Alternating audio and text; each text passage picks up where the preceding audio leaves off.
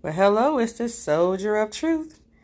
I know it's been a while, but I don't speak unless God has something to say. Let's talk on today. Let's come out of Galatians chapter 5, verse 13. And it reads, "For you were called to freedom, brothers.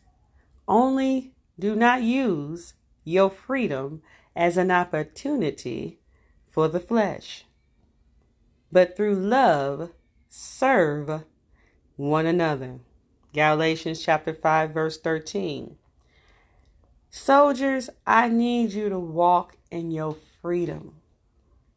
When you accepted Jesus Christ as your personal Savior, you have become a new creature. Old things have passed away, and behold, all things have become new. God has thrown your sins, your wrongdoing, as far as the east is from the west, never to bring them up again to wash your face with them.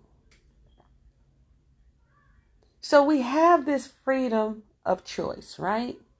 So we can either accept our freedom in God or accept our freedom in the world, and in both cases, accept the consequences for our decisions.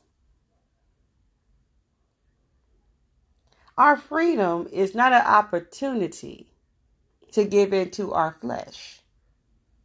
The Bible tells us that our flesh is warring against the spirit at all times. There's nothing good in this flesh. But we are to, through love, serve one another. Be there for one another. Confess thy sins to one another. Pray for one another. If possible, physically or the material things that they need, if we have, share with one another. We are supposed to operate as one body with many members. I think we tend to forget that the body of Christ is a family, united under the sacrificial lamb, the blood that was shed by Jesus Christ. See, God's gift of free will not only allows us to make a decision to worship Him or not, but it also allows us to treat people how we want. It does. Having a free will is a reminder that kindness, no matter how big or how small the effort, is a choice. It's a choice. Listen to Luke chapter 6, verse 31.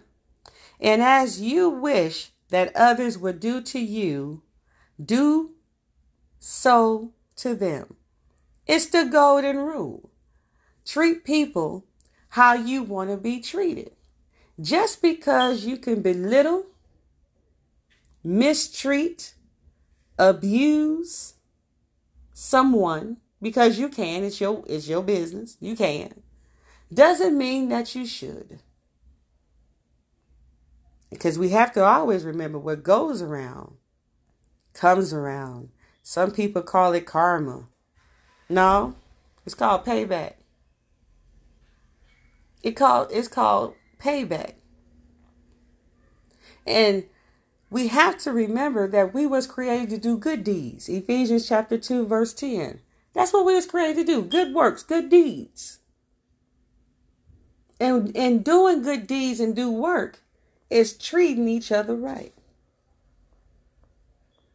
Treating each other right and not giving in to the enemy or giving in to your flesh.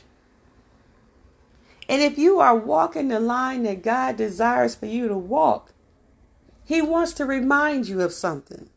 Listen to Galatians chapter 6, verse 9.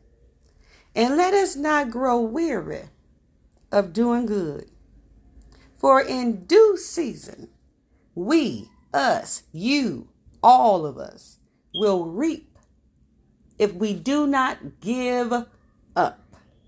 Galatians chapter 6, verse 9.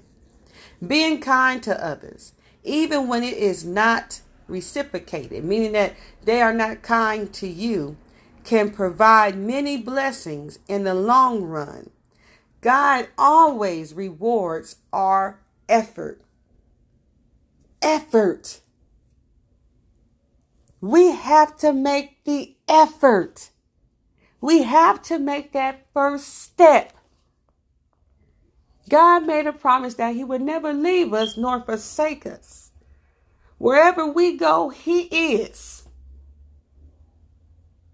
So let's make it a point, soldier of truth and soldier of truth to be, to treat people right and to do right by people, whether they receive it or not, because you are showing them the love of God, the love of Christ that we are supposed to show them. It is not always a material thing. You have to give something out. It could be just you smiling at them. It could be you just opening up a door for someone. It could be just you uplifting and encouraging someone. It can be just a smile. Make the effort, and God will do the rest. So it is our job to acknowledge our free will. But it is also our job to be good stewards over our free will. So treat people how you want to be treated.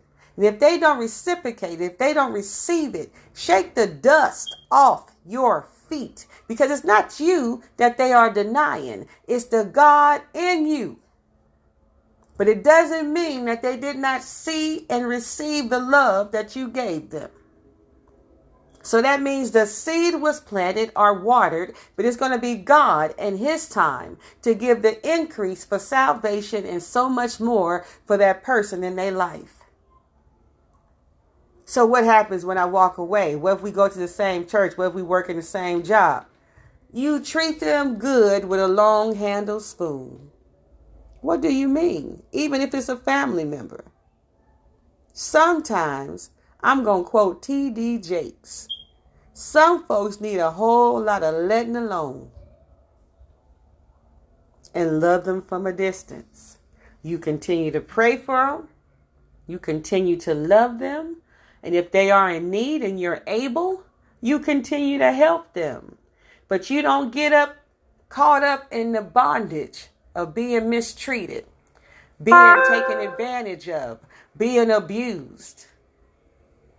Don't continue that. But you can love people from a distance, even if it's people in church and even if it's your blood family. Be a good steward over your free will and treat all people right in spite of. Be blessed, soldier of truth. Be blessed, soldier of truth to be. Be blessed.